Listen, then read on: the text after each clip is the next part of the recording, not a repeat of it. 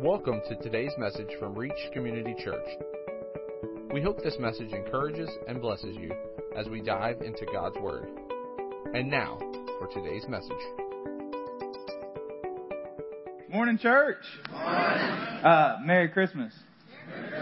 You guys know that your pastor, he has an alter ego that pops up in the mornings at 5:30.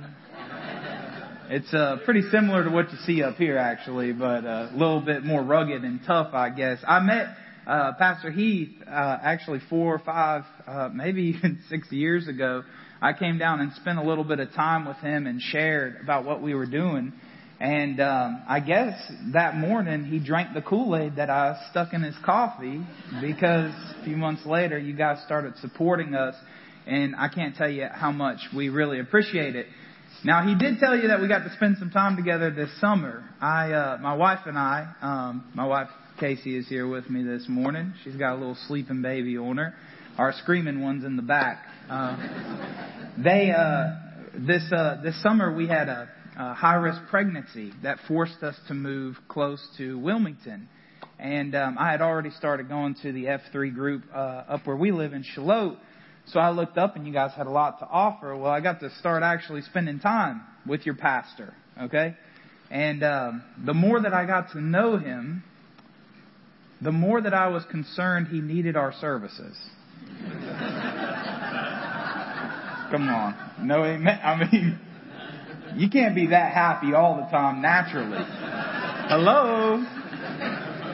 You guys know that he's got maybe getting them. No, of course. His most positive person, motivator by nature. I mean, he carried me through one of what I would consider some of the toughest times in my life. So I'm very endeared to him in a really special way. I'm excited to be here with you, and you guys should be excited too, because I brought with me some of the most attractive people in Brunswick County. And you will get to see them today. Or maybe when they're on their way out, because right now you just get to see the back of their heads. Today, we do have a story that we want to share, and then we're going to get into the Word a little bit. But I hope just to give you a quick preface about who we are and what we do. We're called Christian Recovery Centers, and we've actually been in operation since November of 2010. And one of the most beautiful things about this ministry is that it takes people from their lowest of lows and brings them out on a peak high by introducing them with a personal relationship with Jesus Christ, our Lord and Savior. And if you think about what that means in their life, we go after this thing called total restoration. We might not be able to achieve it while they're with us, but we give them every tool and mechanism that they need to make it happen. Our 4 to 6 month residential treatment program. How many of you guys have ever heard of the Rose House before? Anybody in here come to the ribbon cutting for the Rose House? We have a few folks out there. Yeah. Oh, Dan and Brenda are here. Good morning, Dan and Brenda. We had the most epic time at our Rose House ribbon cutting. This is a brand new 28-bed facility for women. It's an I-1 commercial building, 10,000 square feet. It's the most beautiful place. Now is the additional extension to our already existing women's program. And my heart has set on this mission since I walked in the doors there as a resident in 2013. Wasn't the best of people, right? Wasn't the nicest of people. But I'll tell you what, this ministry gave me the opportunity to intercept God in a few different ways, and it changed my life. And it changed the trajectory of where I was headed. So today you are going to get to hear from someone named Sam. And Miss Sam's going to come up and share with you her version of her story. Would y'all make her feel welcome? Let me raise it up. Hi, guys. Can everybody hear me okay? Yeah? All right. My name is Sam, and I just wanted to thank you guys for having us and just taking a little bit of time to hear my story. So, let me get to the right page. All right. All my life, I felt like I was made to run away from God. And to be quite honest, I got really, really good at it. From a very young age, I remember being involved in the church, and I even gave my heart to Christ at the age of 8, sitting at my aunt's kitchen table. I grew up in a very strong Christian-based family. I went to church every Sunday and every Wednesday, and I even attended a private Christian school when I was in middle school. I was considered a pretty sheltered kid, honestly. In the summer of 2014, my parents decided to move us to a little town by the sea called Southport. The move happened so fast, I hardly remember having any time to be upset about it. My parents had bought a deli, and we moved into a condo right on the water, so my excitement outweighed any type of anxiety, as you can imagine. But things did get hard once school started up. It was my junior year when we moved, and also my first year back in a public school since 6th grade. Being the new kid was not easy at all. I hardly made any friends, and of course when I did, they definitely weren't the best choice. There was something different about Southport than my hometown, and I noticed it right away, even at a young age. This was my first time noticing that the world outside the one that I lived in was a very, very broken world. But for some reason, I couldn't run from it. At first, I thought I just wanted to fit in, so I smoked weed for the first time at 16, not knowing that I would smoke it every day after that for 8 years. I've dealt with anxiety for as long as I can remember, and the first day I smoked, I remember feeling normal, and my chest didn't feel like it had the weight of 1,000,000 elephants on it. I remember being able to breathe for the first time in a very long time, and instantly I fell in love. I graduated high school a semester early in 2016, and I moved to Greensboro, North Carolina to go to cosmetology school. I was 17 at the time, had my own apartment to myself, and I was 4 hours away from everything that I knew. Long story short, I met and got involved with the wrong crowd, witnessed someone get shot twice in the ribs, and they passed away right in front of me. It wasn't long after this situation that I had been introduced to Xanax at the age of 18. And at that point, I was drinking too. I was doing anything to get the sound of those gunshots out of my head. And it wasn't long after that I had moved back to Southport, got my cosmetology license, and I started my career. By the time I was 19, I thought I had met the love of my life, and I became pregnant with a precious baby boy. Avery James Brown blessed me by making his entrance on October 8th, 2018. Things had turned around big time for me, and I was as motivated as ever, so I could provide for my family. In May of 2020, I opened my own salon after COVID had lifted their restrictions. I worked 6, sometimes 7 days a week perfecting my craft, but what I didn't notice was that I was trading an addiction for another addiction. I became a workaholic, and while my business was very successful, I felt dead on the inside. My child's father had cheated on me continuously for 4 years that we had been together, and I always stayed because I didn't love myself enough to leave. The last straw was finding out that he cheated on me with my best friend, and this pushed me into the worst depression I had ever had. And on April 9th of 2021, I met fentanyl for the first time. I was 22 years old when I experienced my first accidental overdose. I'm now 24 years old, and I've overdosed 4 times. And it only took 1 year to pretty much lose everything. The day before my 24th birthday, on August 29th of this year, I got into a really bad car accident that should have killed me and my son. I was going 90 miles an hour on a country road. I overcorrected, flipped my truck upside down. It was by God's grace that we both walked away from that wreck without a single scratch. What I didn't know is that same morning of my wreck, my mom had prayed to God asking to make me so sick that I would never use again. He answered her prayer. On August 30th, on my 24th birthday, I gave up. I did my application for the Rose House, and my first day here was September 2nd. The best decision I made that day was walking away from everything that I knew because I realized God knew better for me. Genesis 50:20 says, "You intended to harm me, but God intended it all for good." He brought me to this position so I can save the lives of many people. I was spared by God's grace, so I'll continue to work for His kingdom every day for the rest of my life. And I truly do thank the Rose House because they're giving me a life that I fought so hard to have myself. Everything that I lost and everything that I gave up was worth every bit of peace that I feel today. God bless. Thank you.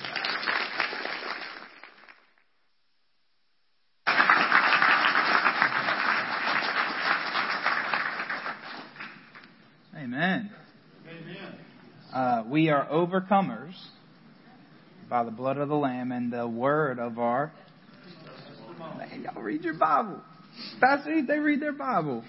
I love to be able to hear the stories from the perspective whenever they come in, and we get the opportunity so many times to hear people that honestly will make your problems seem pretty insignificant. And sometimes it's interesting to feel grateful for that perspective, because at the same time you understand that someone else has been through hardship in their life But then doesn't it have a way of twisting your own view about the things that make you sour in your own day-to-day? Sometimes by comparison, we don't understand how good God's grace is in our life, or even how fully it's acted, until we get to measure ourselves sometimes by the troubles of someone else. And that's often a beautiful thing about your testimony. Thank you, Sam. It was beautiful. I was recently driving through Wilmington, and I was not really paying much attention. Have anyone ever gotten into the car and you're driving and then you get to where you're going and you can't remember stopping for one red light? That was me that day. And kind of daydreaming a little bit, I guess, thinking up thoughts inside my head. And I noticed a homeless man who was panhandling on the side of the road. And I usually don't have a general rule about these things. And I know that's interesting, because I might be one of the people you expect to say, don't give them anything. You're going to enable them. I oftentimes find myself giving them something. What I had started doing years ago, whenever I first got a business card, was just handing them a business card. But then, as an ex-panhandler myself, I figured out that's probably not the best way to get them to call you. So what I started doing, very tactical by the way, was wrapping up the business card in a $5 bill. Right? Then it's like, ooh, $5. And then he's not sour when he sees the business card. You see what I'm saying? Okay, you can take that home with you. I actually started getting a lot better ROI on those things. Return on investment actually started to go up, because I think they were happy about the $5 bill. So they didn't immediately look at the business card that says Josh Torberson and say, what a piece of crap. I needed something better from him today. I pulled up on the fella and I did what I normally did. I checked to see if I had any cash on me. And I wrapped it up in a $5 bill and handed it out the window to him. And then the longest red light in the world, and I was the only car at it. So you expect these things to be a quick exchange, is all I'm saying. You don't expect it to open up in dialogue. So this was my first time where the person that I handed the $5 bill with the business card inside of it to had the opportunity to unwrap the business card and read it. And he looked at me, my window was still down, and he said, Christian Recovery Centers, what's that going to do for me? I said, oh, nothing with an attitude like that, it won't. Amen. I started to get to actually talk to him, and I know longest stoplight in the world, it might have just been about 30 seconds, but it amazed me how quick he was ready to be skeptical of what I was offering to him. Cynicism. Are there any cynics in the room? Wow. Then there's a few of you who are liars in here then. I'll go scroll through your Facebook page later and find out. Look, I got this thing in me, though, where I started to have this dialogue with this fella. And have you ever talked to someone immediately has pushback for anything that you might say? So he said, well, tell me about the program. How does it work? What are you going to do for me? All of these things. So you know what I got down to the roots of? I said, man, you don't have to believe anything I'm telling you.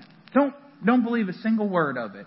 But if I showed you somebody, like if I rolled out the carpet and threw a few stories out in front of you, or what about this, man? What about this? And I rolled up my sleeve. I went just like this. I said, you see these? I said, I was horribly addicted to heroin. Look at my arm. You got any of those things on you? They don't go away easy, guys. The scars, they still stay there. I said, you see the truck that I get to sit in today? Here, let me show you this picture real quick. I scrolled over. I said, let me show you this picture real quick of my wife and my babies. I said, bro, you don't have to be skeptical, because guys like me shouldn't be allowed to live the life that I get to live today. I said, does that help you with your cynicism at all? Well, at this point, he could tell he got more than what he bargained for. End of discussion. Boom. Right? I lured him up. See, this is the thing, though. The cynicism often keeps us from what God has for us. When we enter into situations, and sometimes church folks are the worst for this, that we will go into things that we believe that God might be capable of doing, but He's not really capable of doing them for me. Hello? We will stand in the church on many Sundays and clap for praise reports that'll fall up on the screen where somebody got the healing that they came for. Somebody found restoration inside of their families. Somebody was able to make great movements inside of their financial situation. And then we will sit there believing for other people and doubting for ourselves. Wow. Talk about the cynicism. Even worse when your cynicism leads to disbelief. It's a concept that I've often called contempt prior to investigation. Hello? You posture yourself against something before you actually understand the full scope of the possibilities of it. I'm telling you that I'm the victim of that mentality more times than I'd like to admit. So one of the best things that I've found inside of my life were a few well-pointed people who can put new perspectives in my day. People who maybe without even trying can help suck that thing out of me to creep in belief where disbelief has started to sink its heels. If you don't have those people, I suggest that you find them. Your pastor is one of those people.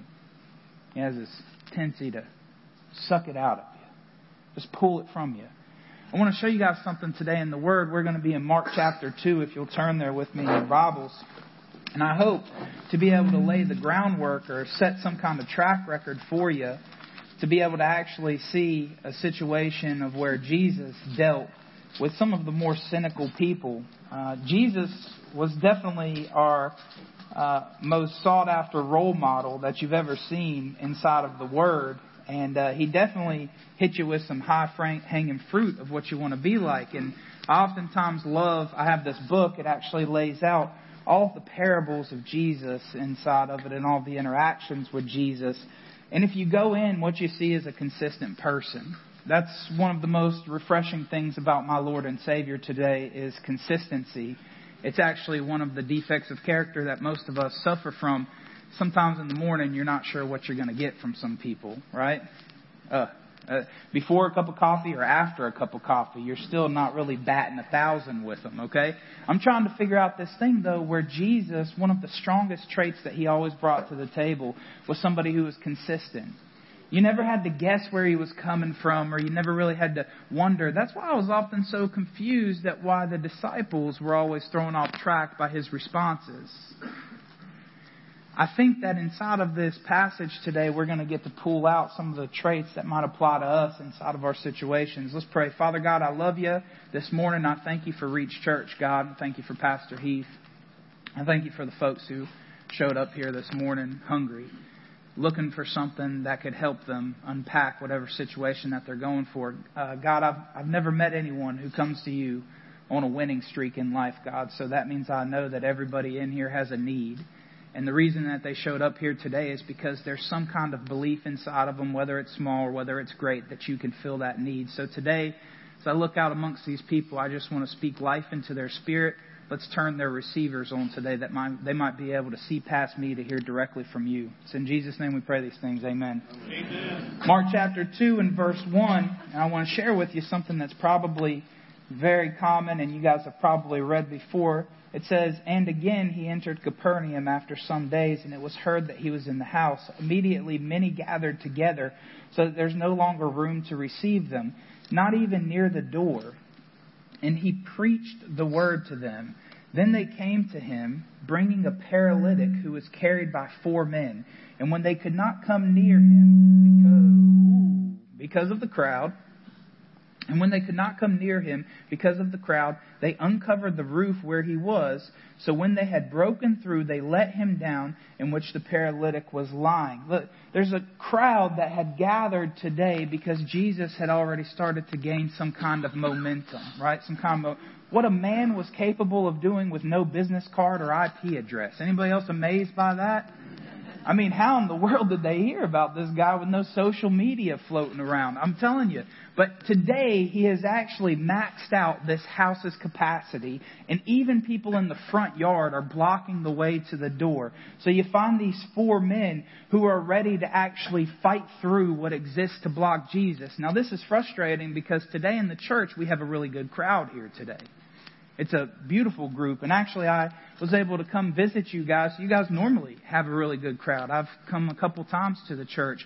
And you guys have a beautiful congregation without the troops that showed up today. I'm telling you that it's interesting. Most pastors crave one thing inside of their church. You know what that is? Bodies in the seats. I'll say it a different way. Cheeks in the seats. It rhymes. They want a crowd. They want people to show up. They want people to be here to hear the word. Did you know that out of all the times that a crowd was mentioned in the Bible, that not once was it mentioned in a positive context?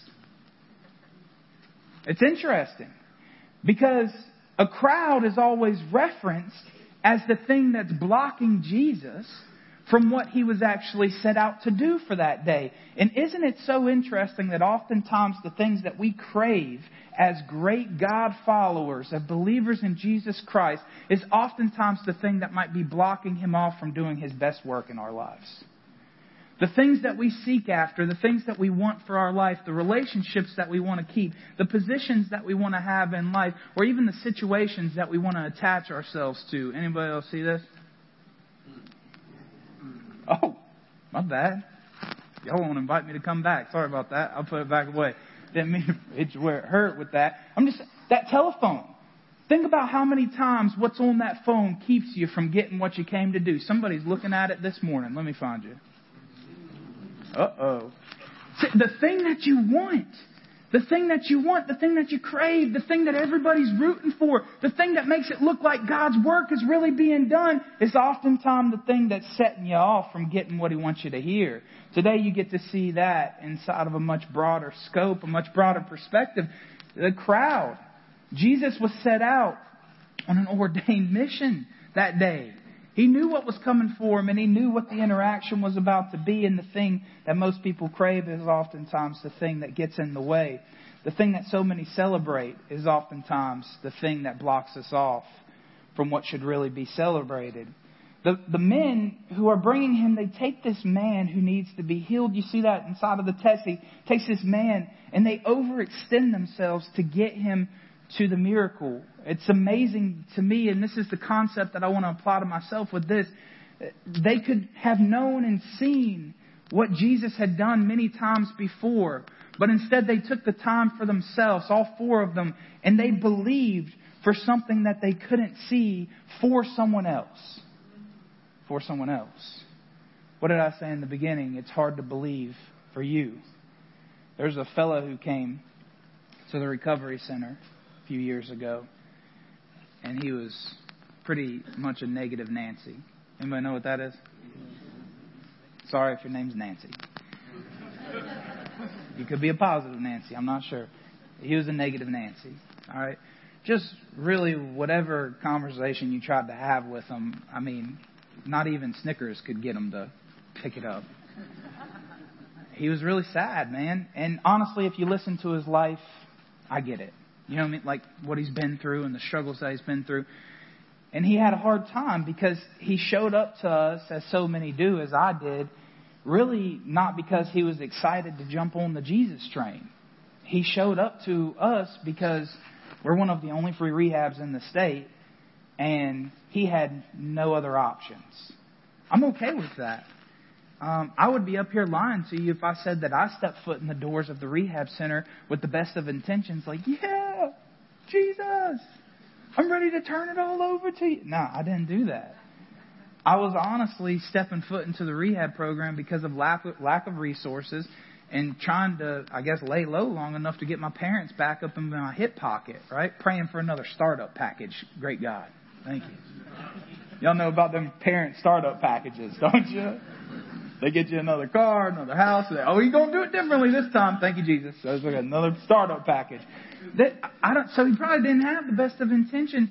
The problem is that because he didn't really want or believe that the best of intentions, he was a skeptic. He was very skeptical. And he didn't really have that belief that might have been necessary inside of him to actually be fruitful, especially in the beginning stages. Y'all know what I'm talking about, right?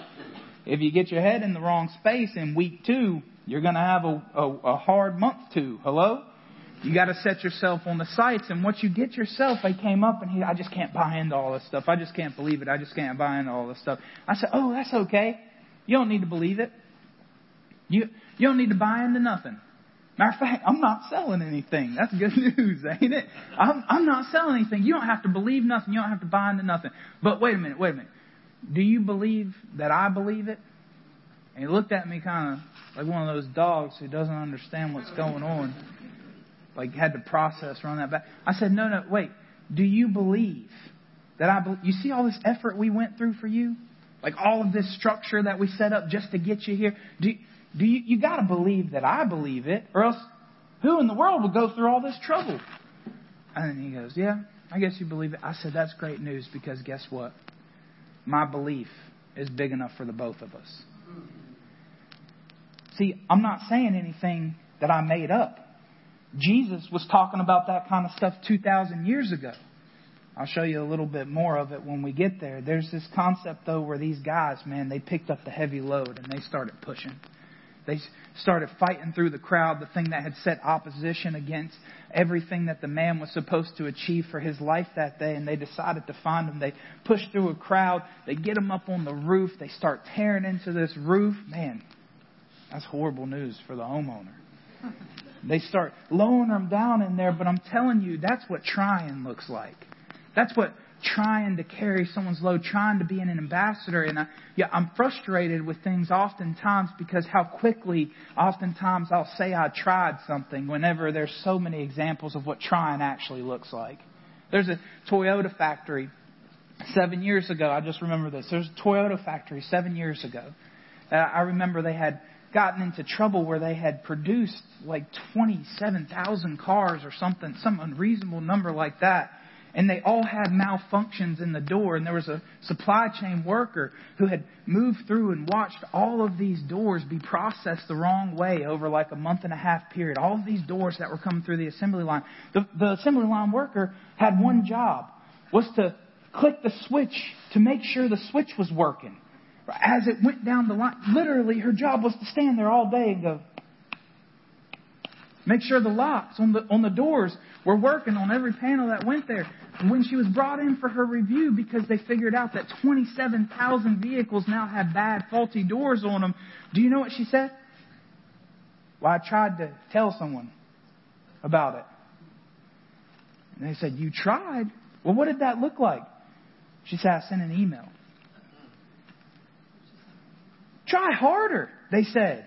Like, go push the big red button that said stop the assembly line. Whatever you got to do. But oftentimes we're stuck inside of that mindset where we think we've tried well enough. We've tried. To maximize your effort is what Jesus is looking for in you. And I don't mean you have to be perfect. I just mean that He's looking for something inside of you that doesn't look a close second to sleeping in the bed. Hello? He's looking for something inside of you that actually looks like a push to achieve what He's put inside of your fruitful life to achieve. He's given each one of us a vision. And He's given each one of us this tool, this mission to be ambassadors to His kids. That's what it's really all about. Oh, I hope y'all already knew that. That's really what it's all about. It's about being ambassadors to His kids today. And how many times do we slough it off just to go, I tried? We do this in relationships. There's some kind of resentment, some kind of friction that you're going through with another person. And it's been 3 years. And they go, man, are you guys still not talking to each other? Well, I tried to set things right with them. But what did that look like? I texted them Happy Thanksgiving 3 years ago. Like, I was counseling for some of the fellows who graduate and they're married. Sometimes I'll do a few sessions with them and their wife if they ask me to. And they had come back to me 6 months later and they had told me that they were going to follow through in getting a divorce. I was really sad to hear it, but it's frustrating because they were leading up to divorce, and when they sat down to make their list of all of the reasons why they thought a divorce was a good idea, they really drew a blank. And what the problem is that all of the issues that they actually were having with each other were so petty and small that they were embarrassed to write them down. Anybody understand what I'm talking about? They were actually so insignificant. The way her voice sounds at 6 a.m. or, things like that. It got this thing, though, where I asked them to actually confront their smallness, their pettiness, their lack of effort. And I'm saying, so you're telling me that you're not willing to commit yourselves to a plan to overcompensate these defects that are tearing you at the shreds? They said, well, we tried. Try harder. Don't quit now. Don't give up now. Try hard. Go push through the crowd, bob and weave, get to the roof, rip the roof off of it, build some kind of mechanism to lower the guy down. Get your butt in front of Jesus and try harder. Give a go at it. You get to see this thing in the text today. The fella gets to be plopped right in front of Jesus just because he ran into some of God's kids who said, I'm going to try harder. I'm going to try harder. Some of these boys don't have a lot of quit in them. Man, what a special trait to have. Just to not even understand the word, I don't quit. If you've determined it's an appropriate course of action, if you've determined that it's the best course of action He would want you to take today, you know what? I got some great advice for you. Try harder. No matter what you meet, no matter what you face, if you believe He set you to do it, there is no quit in you. It goes, try harder. Whoever it is, whatever the situation is. Check this out in verse 5. When Jesus saw their faith, whose faith? When Jesus saw their faith, whose faith? When Jesus saw the 4 ride-or-die homies that rolled him up to the roof to completely commit a felony, I think. Was it a felony back then? Wait, destruction of property over $5,000, right? I mean, it was a felony, y'all. So, when Jesus saw the felon's faith, hey, amen. When Jesus saw the felon's faith, He said to the paralytic, son, your sins are forgiven. Now check this out. Where were the felons at? They were up on the roof. The paralytic was in front of them. So the paralytic, the man that He's supposed to heal, is right here in front of him, but he's looking up at the roof. Jesus always asks this question all the time. He says, how did this person get here? Because He knows that nobody does it alone. He's looking up at the roof. Most people wouldn't even be concerned about how he got there, but He looks up at the roof and He says, because of y'all 4 felons up there, this man's about to get his life changed today. It matters who you come into close proximity with. It matters who you're willing to put effort in. When Jesus saw their faith, it said, it's all about the men and their effort of faith. Don't tell me today that your faith can't help somebody. It goes on to say, and some of the scribes were sitting there. Jesus said, son, your sins are forgiven. And some of the scribes who were sitting there, reasoning in their hearts, judging in their hearts, why does this man speak blasphemies like this? Who can forgive sins but God alone? But immediately when Jesus perceived in His spirit that they reasoned thus within themselves, He said to them, why do you reason about the things in your own hearts? Which is easier to say to a paralytic, your sins are forgiven? Or do you say, arise, take up your bed and walk? But that you may know that I am the Son of Man and that has power on earth to forgive sins. He said to the paralytic, I say to you, arise, take up your bed and go to your house. Would the praise team come up for me, please? I get myself into this dialogue where this is the most encouraging piece of the Scripture. He's met by these men, these scribes, these experts. You better be careful what you think you know well enough, is all I'm saying. Because they know well enough about the Bible. And oftentimes, your own worst enemy, let's say it like this.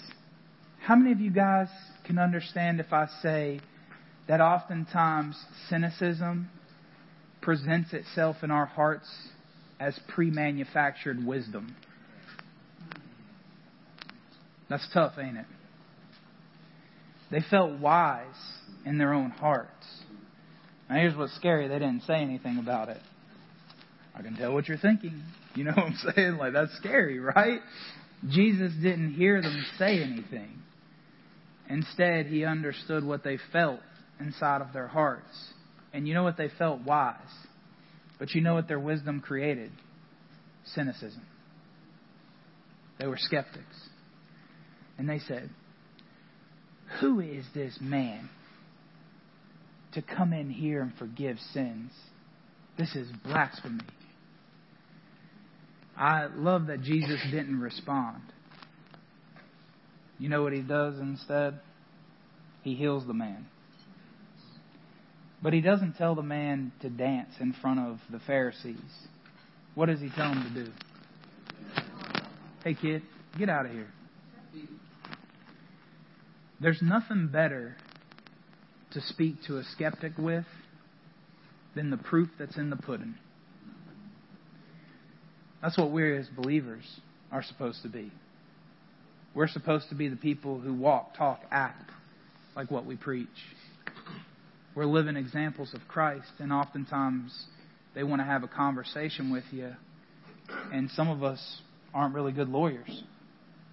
Some of us don't have the ability to shoot at the hip in a conversation to convince someone to drink the Kool-Aid. Y'all know what I'm saying? It's a, hey man, I promise you this can happen for it.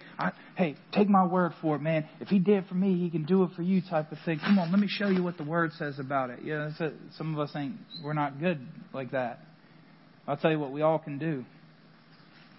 Live our life like the example of Christ so that other people go, wow, I don't know what they're tapping into, but they got something that I need. That's what this looks like. Jesus heals the man, tells him to pick up his mat and walk. He exits the room while the Pharisees sit there and feel right. Unbelievable. There's a fellow who checked into the rehab center. His name was Aaron. I remember preaching my first sermon to Aaron. And he showed up. He was there for the second day. I do chapel on Mondays. It was about 6 years ago. Aaron sat right on the second row. And I was preaching about God is a God of restoration. And he sat there right in front of me. And you kind of pick up on these things when you're preaching. And he just went like this the whole time. He shook his head. No, wow, how encouraging. Thank you. That's so edifying. Thank you. This is great. Thank you. Man, you're really making me get into it now. Wow. I feel like preaching now. He just sat there, man, and he had that thing on him. How many of y'all get that thing on you sometimes? He had that thing on him, and that thing was strong. And, hey, why not? You know what I mean? Hey, why not? If you heard his story, you might have that thing on you too, but he just sat there. Should have said no. Should have said no. So I noticed it, and I noticed it well enough to come up and say, hey, man, what's it? You disagreed pretty strongly with that whole thing. You okay? He said, yeah, you just don't know my situation. He said, the last thing that my wife said to me was that we don't even want child support for the kids anymore. You just need to never contact us again. He said, so you can stand up there and preach about God as a restoration, but it's not going to happen for me.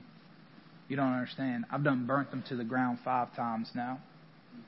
Made them, it's hard because they make them think that everything's okay. You said you make your family think that everything's okay, and then pull the rug out from underneath of them. They find out that little Johnny was back on the sauce for the past 6 months when you thought he was doing okay. That's heartbreaking for families. So it wound up to me.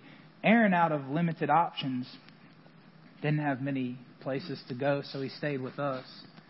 I was sitting in my office one day and I got a phone call. He was being served with papers to terminate his rights to his kids. And he was really frustrated about it because he said, man, how can she do this? How can she? I said, Aaron, what kind of father have you been to those kids? He said, I haven't been no kind of father. I said, that's your answer then. I said, you need to believe that God will show up when you've become the father that you're supposed to be. You have to believe it. That's a hard piece of advice to give. I might not be so bold in every situation, but I was feeling it that day, and I told him, you need to sign those papers. I said, if this is what she's asking you to do, and you haven't been filling that role, then you need to own up to what you've done, and he signs the papers. Guys, 3 months later, I got another call in my office. It was his ex-wife, and you know what his ex-wife says? Is it true that Aaron is going through an internship program there? I said, yeah, would you like to speak to him? And she said, no, I don't want to speak to him. She said, would you just let Aaron know that his kids were asking about him and that they would like a call from him? Guys, goosebumps crept all over me that day. Like the Spirit of God crept into my office because I got to go out there and tell this kid who shook his head no through an entire restoration sermon that the entire time he was pouting about a situation, God was working on it. I called him into the office and I said, Aaron, your kids want to talk to you. I just laid it out there just like that. And he said, what do you mean? And I said, I mean that. Like, call your kids. They want to talk to you. He said, how do you know? And I said, your ex-wife called me. You ever seen a man melt in front of you? He did it that day. Let me tell you what else. 2 months later, he was on the beach with his kids, taking them out for a beach day. His little girl won't call him dad at the time. Guess who has primary custody of his children today? He lives in Pender County. He came back and spoke to the folks at Celebrate Recovery not long ago. You guys know about Celebrate Recovery? He came back and spoke to the folks at Celebrate Recovery not long ago. And do you know what he stood up there and told everybody? About a God that he serves who is a God of restoration. That's what I see when I see this. The man who sat in the second row shaking his head no, saying there ain't no way, now shows up to try to convince you all that he can do it for you too. That's how sweet Jesus is. And that's what our expectation is. So today, while we sing, while we go through this closing song, you need to ask yourself, what keeps me skeptical against the things that God has called me to be and do? Would you stand to your feet, please? Thank you for listening to today's message. For more information, be sure to visit us online at reachcommunitychurch.com.